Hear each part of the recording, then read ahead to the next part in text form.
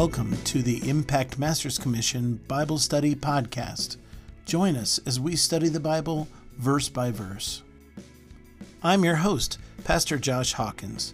We're going to have some deep, thoughtful, and hopefully helpful discussions to try and discover together what it means to be the followers of Jesus.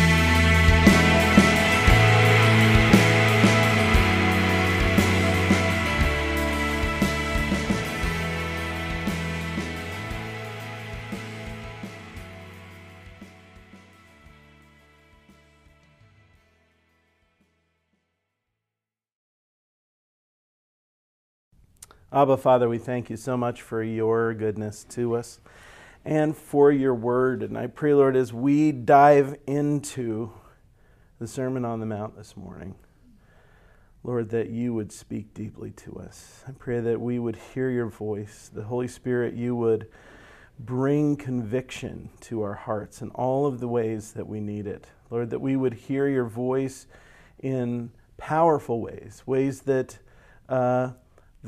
expose the sin that is in our hearts, in ways that will help us to see and to know and to understand you better. We ask that in the beautiful name of Jesus. Amen. Amen.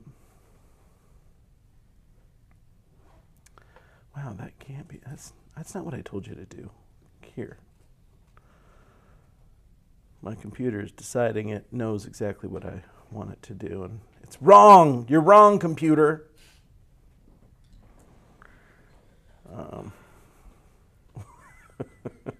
Open your Bibles to Matthew chapter 5.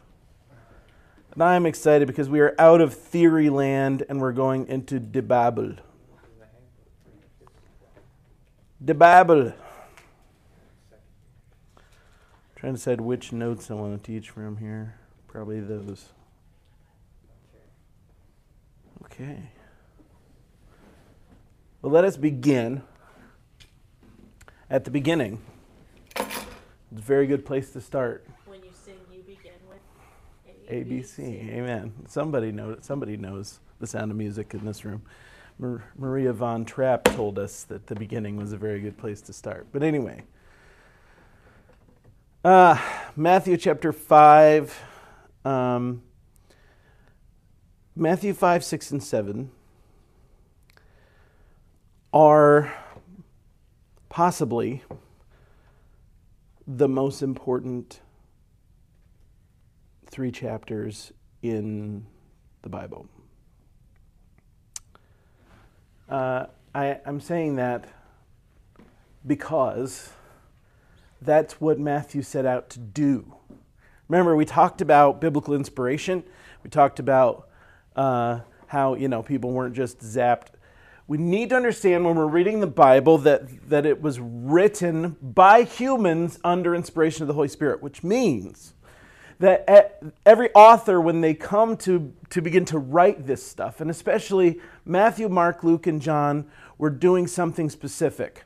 All the rest of the New Testament almost is us. We are sneaking a read of someone else's mail.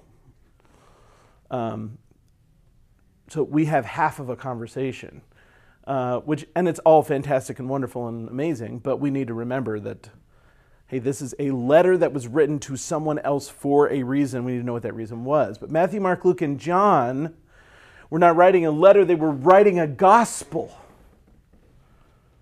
That was their choice. That is what they wanted to do. If you look at the beginning, I believe it's the beginning of Mark. He says, and this is the beginning of the gospel of Jesus. It's like that he knew exactly what he was doing. He was trying to give us a foundational document that told us about our Savior Jesus Christ, his life, his ministry, what he taught, and what he was trying to do. It is 101 level documents. So you guys understand what I mean by that. 101 is the first class you take. It's the introduction to a subject. And Matthew, Mark, Luke, and John are exactly that. And the authors knew that is what the Holy Spirit inspired them to do, and that is what they sat down to do, was to teach us about Jesus. These are the ABCs. When you read, you begin with ABC. When you sing, you begin with Do, re, mi. That is how this begins. Okay? And when you're following Jesus, you begin with Matthew, Mark, Luke, and John. And if you're going to zero in on specific texts, which I think we should, as followers of Jesus, that even within Matthew, Mark, Luke, and John, that's a lot to read through, although not as much as you might think. You should be able to sit down and read Mark in about an hour. You should be able to sit down and read Matthew in about 2 hours. Luke is longer, John is longer, and John is confusing. Plus, John is my favorite, but he can be confusing. And also, John was writing most likely with the other three Gospels in his hand. So he had at least Mark, and we think probably Matthew and Luke as well, sitting there open on the table. And he's writing what they didn't write. He's also commenting on what they wrote as someone who was present. Okay, so because John is the latest of the Gospels, and John leaves out a bunch of stuff that the other Gospels, which are called the synoptics. Are you guys aware of that term? Matthew, Mark, and Luke are the synoptic Gospels. They're called that because they are connected to each other. We think Matthew and Luke were written with Mark in their hand, and that they were telling the same story but to a different group of people, and so it sounded different when they were telling the story. Matthew was telling the story to Jewish believers and to the Hebrew people. He was trying to win Jews to Christ, and that's why he wrote and so all through Matthew, you're going to find him referring back to Jewish stuff and pointing back to Jewish stories and saying, this is how Jesus fulfilled that scripture, and this is how Jesus fulfilled this scripture. He's writing a narrative argument that Jesus is Messiah. That's what Matthew was trying to do. Okay? Luke is writing the story out for a Gentile audience, a Greek audience. And Luke has, if you read Greek, you would see that Luke's Greek is brilliant. He was a doctor, he was a genius, and his language and his use of language is incredible. Luke's, for Greek speakers, for people that read Greek even now, Luke is one of the most fun to read because he's just beautifully written. John also, but John's confusing. John is almost too poetic. Almost too, like there's stuff that he says that you just left scratching your head going, in the beginning was the Word, and the Word was with God, and the Word was God. What? What? John, what are you talking about, man? He kind of does a bit, but he's your typical poet. He was probably a 4 on the Enneagram, and he's your typical poet who is like, I'm going to say it so it makes you feel what I want you to feel, but just don't think too hard about the words. Like, does that make sense? Like, that's kind of how I read John. Like, John is like, I'm going to paint pictures with words, and it's supposed to just give you a feeling, not necessarily. Don't parse these words too deeply, although the Christian tradition, I am in the middle of a 26-week class that is going through the book of John. Each class is 2.5 hours. And we are moving through the book of John with several theologians who are teaching it. And specifically, the one guy who's kind of the lead voice is this Eastern Orthodox theologian named John Baer, and he is a student of John's writing and all of the people that were John's disciples specifically. Okay, so there were people that like John personally discipled in the gospel. Like there was a guy named Polycarp, best name ever, right? And he was John's boy. Okay, John taught him about Jesus. And then there's Irenaeus, who was Polycarp's boy. So, and this guy is, first of all, he's Eastern Orthodox, and they're always a little bit like out there, man. That's why I love them. They're so fantastic. But then he's, studied these people in the original language his entire life. And you listen to his stuff. I have to go back. I have to rewind the video and listen to it multiple times because I'm going. Plus he's British, and that makes everything better always.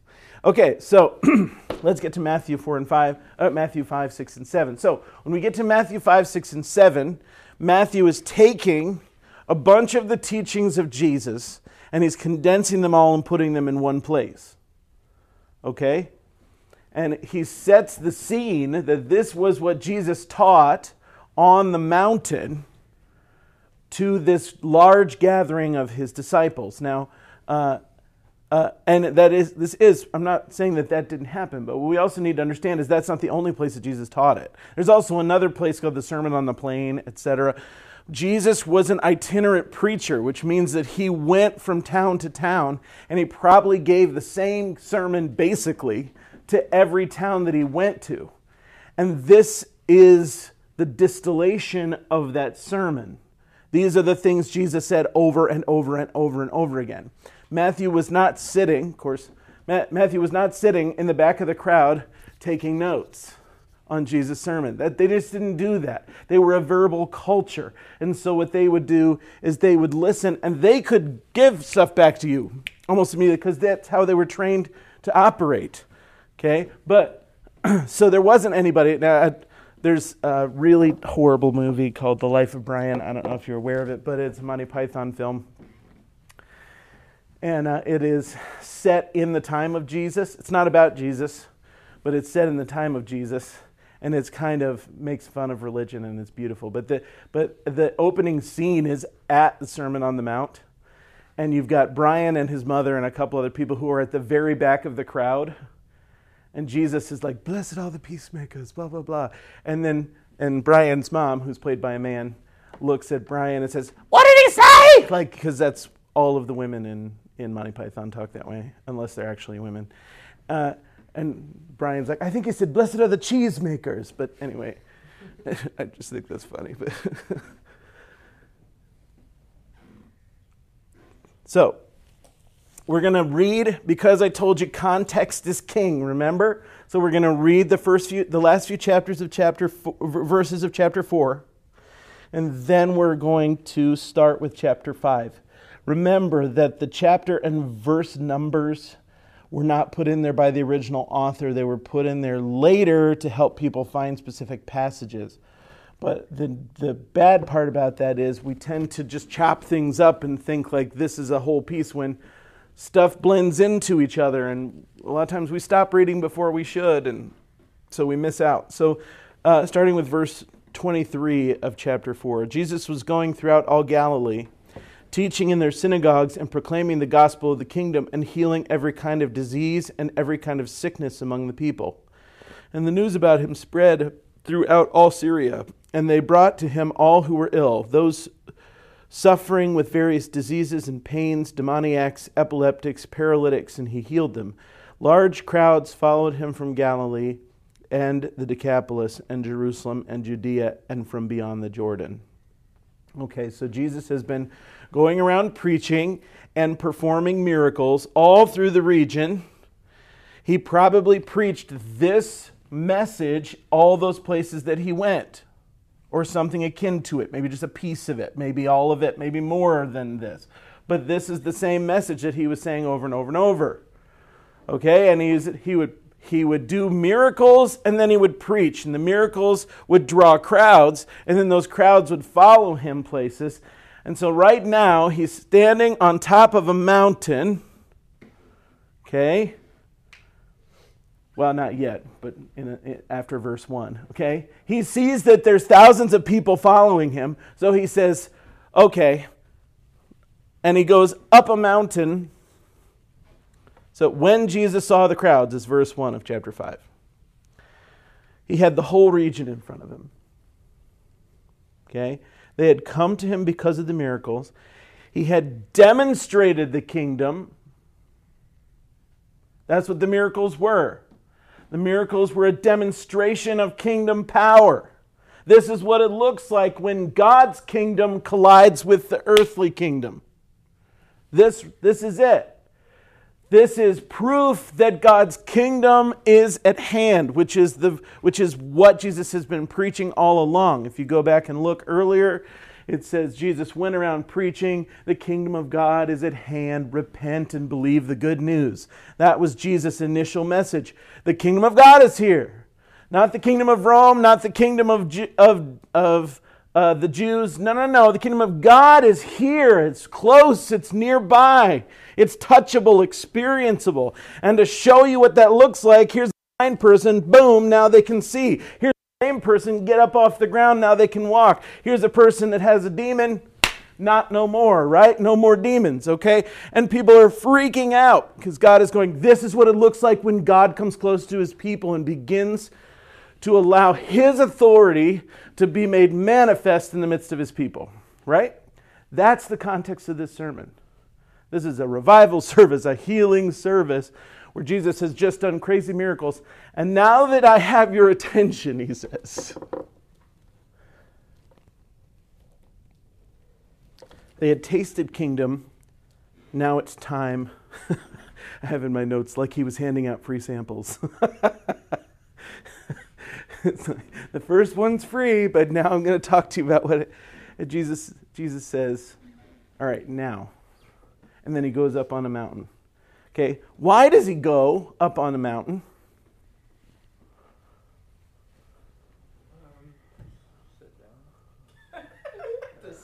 Why does he go? He does go up and sit down, but that's not why. He also sat down in a boat out on the ocean. Why does he go up on a mountain? No, he's calling them with him. He's not trying to escape this time. There's been other times. Why is he? There have been times when he was trying to escape, but this time is not that. That might be part of it, but there's something else. He goes up on a mountain. I want you to think back. Remember, this book was written to who? Yes. And what happened on a mountain in the Jewish history's past?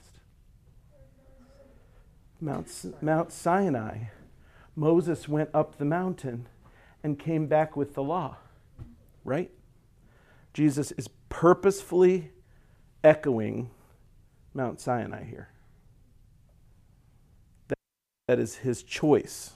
He is echoing. Anytime you see an echo of Old Testament scripture, pay attention to it because it's there for a reason. That's how all of Scripture works. Scripture does these little echoes all the time, and the reason it does those echoes is so that you will have that in your head as the context of what is about to happen. For instance, do we have time for this? I think we do. What did Jesus say as he hung on the cross? Father, forgive them, for they know not what they do. After that. Into your hands I release my spirit. Before that. It is finished. Before that. My God, why have you forsaken me? That one. And how many of you have heard sermons that have said that God looked away from the Father, that the Father looked away from the Son because the sin of the world was on him? How many of you have heard that sermon? That's just a lie. It's not true. They have not studied. I love those guys, but that's not what's happening there. Jesus was quoting a psalm. Okay, he was quoting, I think it's Psalm 21. Jesus was doing this little echo thing that I'm talking about, which is everywhere through Scripture. The Bible Project guys call it a hyperlink. You know what I'm talking about? When you see on a page, like if you're reading an article and one of the words is blue, and you're like, oh, well, that means click on this and you'll find out more about this subject. Well, the Bible has hyperlinks all through it. The whole Bible is full of hyperlinks. Okay? And all of it is those little echoes that point back to something that happened earlier. And Jesus quoting the beginning of that psalm, I think it's Psalm 21. Let me find it.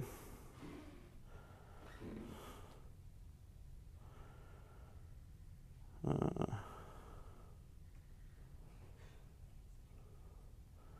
I wrong about that? No.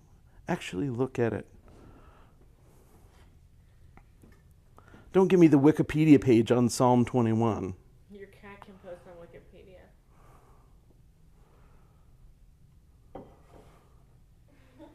No, it's not Psalm 21. Well, which one is it?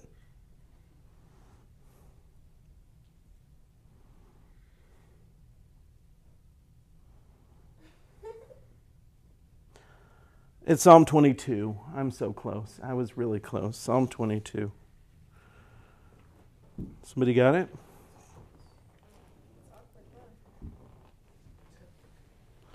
Psalm 22. This is in the English Standard. My God, why have you forsaken me? Oh! How many times have you referenced like a worship song by singing the first few words of the song? Well, that's not one you would know. But they start singing, you sing like the chorus or something. You're like, I've seen you move the mountains. That song, what's that song called? And everybody's like, oh, it means this, right? Okay. So that's what Jesus was doing. He was referencing his favorite psalm. And if you read this psalm, my God, why have you forsaken me? Why are you so far from saving me from my words of my groaning? Oh my God, I cry by day, but you do not answer. Yet you are holy and thrown on the praises of Israel, and you our fathers trusted. They trusted, and you delivered them. To you they cried, and they were rescued. In you they trusted and were not put to shame. But I am a worm and not a man, scorned by mankind and despised by the people. All who see me mock me. Mouths me, they wag their head. He trusted in the Lord. Let the Lord deliver him. Let him rescue him, for he delights in him. Yet you are he who took me from the womb. You made me to trust you at my mother's breast, and on you was I cast from my birth, and from my mother's womb you have been my God. Be not far from me, for trouble is near, and there is none to help. Many bulls encompass me. Strong bulls of Bashan surround me. They open wide their mouths at me like a ravening and roaring lion. I am poured out like water. All my bones are out of joint. My heart is like wax, it is melted within my breast. My strength is dried up like a potsherd. My tongue sticks to the root to my jaws. What did he say? I thirst from the cross. For dogs encompass me, a company of evildoers, the Romans, have encircles me. Are you ready for this? This is verse 16. They have pierced my hands and feet. Whoa. They stare, I can count all my bones. They stare and gloat over me. They divide my garments among them, and for my clothing they cast lots. Could there be a more direct? That actually happened. But you, O Lord, do not be afar off. O you, my help, come quickly to my aid. Deliver my soul from the sword, my precious life from the power of the... Abba, Father, we thank you so much for your goodness to us and for your word. And I pray, Lord, as we dive into the Sermon on the Mount this morning, Lord, that you would speak deeply to us. I pray that we would hear your voice. The Holy Spirit, you would bring conviction to our hearts in all of the ways that we need it. Lord, that we would hear your voice in powerful ways, ways that expose the sin that is in our hearts, and ways that will help us to see and to know and to understand you better. We ask that in the beautiful name of Jesus. Amen. Amen. Wow, that can't be. That's not what I told you to do. Here. My computer is deciding it knows exactly what I want it to do, and it's wrong. You're wrong, computer.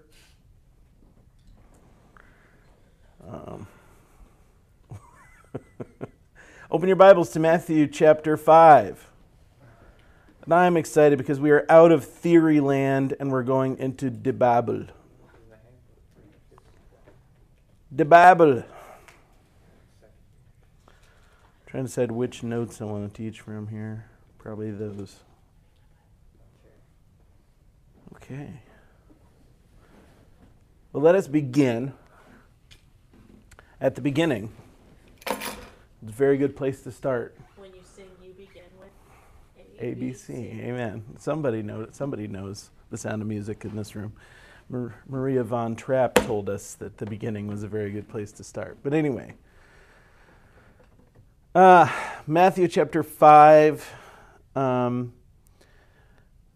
Matthew 5, 6, and 7 are possibly the most important 3 chapters in the Bible. I'm saying that because that's what Matthew set out to do. Remember, we talked about biblical inspiration. We talked about how, people weren't just zapped.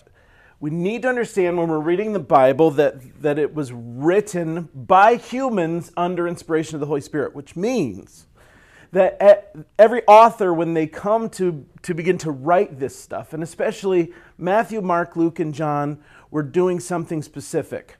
All the rest of the New Testament almost is us. We are sneaking a read of someone else's mail. So we have half of a conversation, and it's all fantastic and wonderful and amazing, but we need to remember that, hey, this is a letter that was written to someone else for a reason. We need to know what that reason was. But Matthew, Mark, Luke, and John were not writing a letter. They were writing a gospel. That was their choice. That is what they wanted to do. If you look at the beginning, I believe it's the beginning of Mark. He says, and this is the beginning of the gospel of Jesus. It's like that he knew exactly what he was doing. He was trying to give us a foundational document that told us about our Savior Jesus Christ, his life, his ministry, what he taught, and what he was trying to do. It is 101 level documents. So you guys understand what I mean by that. 101 is the first class you take. It's the introduction to a subject. And Matthew, Mark, Luke, and John are exactly that. And the authors knew that is what the Holy Spirit inspired them to do, and that is what they sat down to do, was to teach us about Jesus. These are the ABCs. When you read, you begin with ABC. When you sing, you begin with Do, re, mi. That is how this begins. Okay? And when you're following Jesus, you begin with Matthew, Mark, Luke, and John. And if you're going to zero in on specific texts, which I think we should, as followers of Jesus, that even within Matthew, Mark, Luke, and John, that's a lot to read through, although not as much as you might think. You should be able to sit down and read Mark in about an hour. You should be able to sit down and read Matthew in about 2 hours. Luke is longer, John is longer, and John is confusing. Plus, John is my favorite, but he can be confusing. And also, John was writing most likely with the other 3 Gospels in his hand. So he had at least Mark, and we think probably Matthew and Luke as well, sitting there open on the table. And he's writing what they didn't write. He's also commenting on what they wrote as someone who was present. Okay, so because John is the latest of the Gospels, and John leaves out a bunch of stuff that the other Gospels, which are called the synoptics. Are you guys aware of that term? Matthew, Mark, and Luke are the synoptic Gospels. They're called that because they are connected to each other.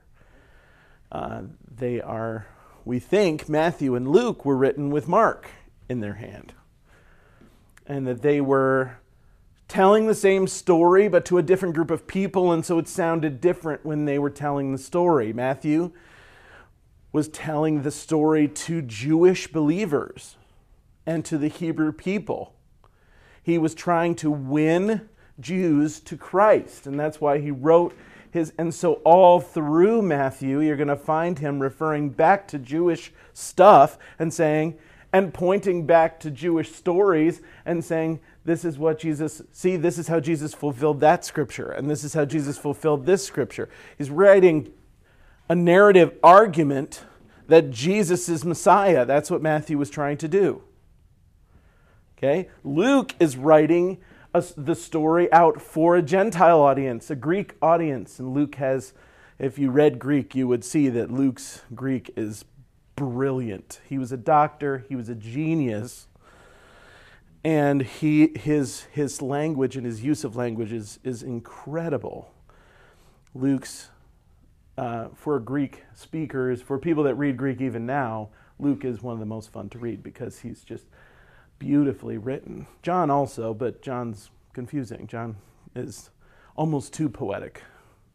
Almost too, like there's stuff that he says that you just left scratching your head going, in the beginning was the Word, and the Word was with God, and the Word was God. What? What? John, what are you talking about, man? He kind of does a bit. But he's your typical poet. He was probably a 4 on the Enneagram. And he's your typical poet who is like, I'm going to say it so it makes you feel what I want you to feel, but just don't think too hard about the words. Like, does that make sense? Like, that's kind of how I read John. Like, John is like, I'm going to paint pictures with words. And it's supposed to just give you a feeling, not necessarily...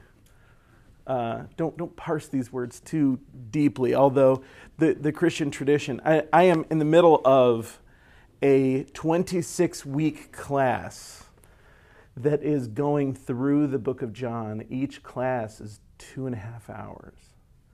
And we are moving through the book of John with several theologians who are teaching it. And specifically, the one guy who's kind of the lead voice is this Eastern Orthodox theologian named John Baer, and he is a student of John's writing and all of the people that were John's disciples specifically. Okay, so there were people that like John personally discipled in the gospel. Like there was a guy named Polycarp, best name ever, right? And he was John's boy. Okay, John taught him about Jesus.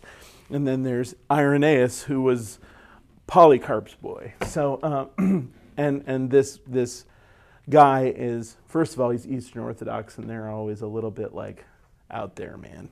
That's why I love them. They're so fantastic.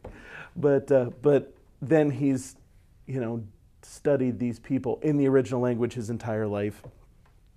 And you listen to his stuff. I have to go back. I have to rewind the video and like listen to it like multiple times because I'm going. Plus he's British, and that makes everything better always.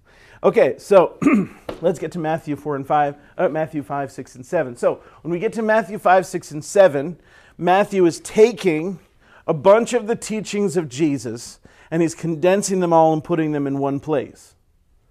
Okay? And he sets the scene that this was what Jesus taught on the mountain to this large gathering of his disciples. Now, and this is, I'm not saying that didn't happen, but what we also need to understand is that's not the only place that Jesus taught it. There's also another place called the Sermon on the Plain, etc. Jesus was an itinerant preacher, which means that he went from town to town, and he probably gave the same sermon basically to every town that he went to. And this is the distillation of that sermon. These are the things Jesus said over and over and over and over again. Matthew was not sitting, of course, Matthew was not sitting in the back of the crowd taking notes on Jesus' sermon. They just didn't do that. They were a verbal culture. And so what they would do is they would listen, and they could give stuff back to you almost immediately because that's how they were trained to operate. Okay? But, so there wasn't anybody. Now, there's a really horrible movie called The Life of Brian. I don't know if you're aware of it, but it's a Monty Python film. And it is set in the time of Jesus. It's not about Jesus, but it's set in the time of Jesus. And it's kind of makes fun of religion, and it's beautiful. But the opening scene is at the Sermon on the Mount. And you've got Brian and his mother and a couple other people who are at the very back of the crowd. And Jesus is like, blessed all the peacemakers, blah, blah, blah. And Brian's mom, who's played by a man, looks at Brian and says, what did he say? Like, because that's all of the women in Monty Python talk that way, unless they're actually women. And Brian's like, I think he said, blessed are the cheesemakers. But anyway, I just think that's funny. But so, we're going to read, because I told you context is king, remember? So we're going to read the last few chapters of verses of chapter 4. And then we're going to start with chapter 5. Remember that the chapter and verse numbers were not put in there by the original author. They were put in there later to help people find specific passages. But the bad part about that is we tend to just chop things up and think like this is a whole piece when stuff blends into each other. And a lot of times we stop reading before we should, and so we miss out. So starting with verse 23 of chapter 4, Jesus was going throughout all Galilee, teaching in their synagogues and proclaiming the gospel of the kingdom and healing every kind of disease and every kind of sickness among the people.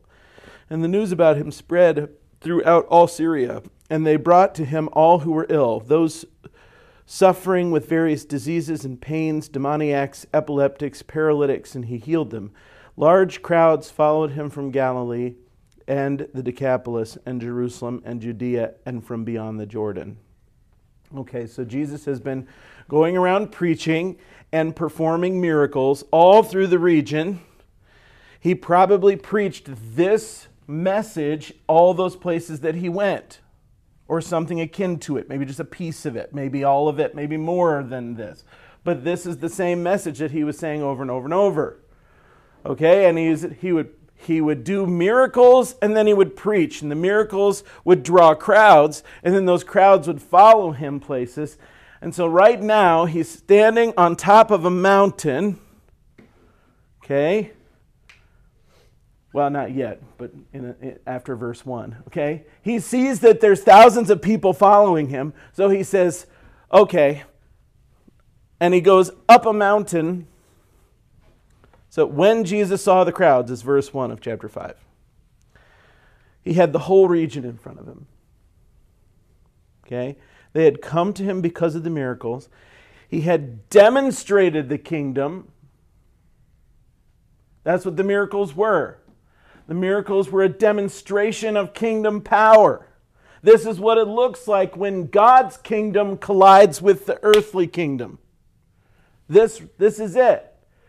This is proof that God's kingdom is at hand, which is what Jesus has been preaching all along. If you go back and look earlier, it says Jesus went around preaching, the kingdom of God is at hand, repent and believe the good news. That was Jesus' initial message. The kingdom of God is here. Not the kingdom of Rome, not the kingdom of the Jews. No. The kingdom of God is here. It's close. It's nearby. It's touchable, experienceable. And to show you what that looks like, here's a blind person. Boom, now they can see. Here's same person, get up off the ground, now they can walk. Here's a person that has a demon, no more, right? No more demons, okay? And people are freaking out because God is going, this is what it looks like when God comes close to his people and begins to allow his authority to be made manifest in the midst of his people, right? That's the context of this sermon. This is a revival service, a healing service, where Jesus has just done crazy miracles. And now that I have your attention, he says. They had tasted kingdom. Now it's time. I have in my notes, like he was handing out free samples. The first one's free, but now I'm going to talk to you about what Jesus says. All right, now. And then he goes up on a mountain. Okay, why does he go up on a mountain?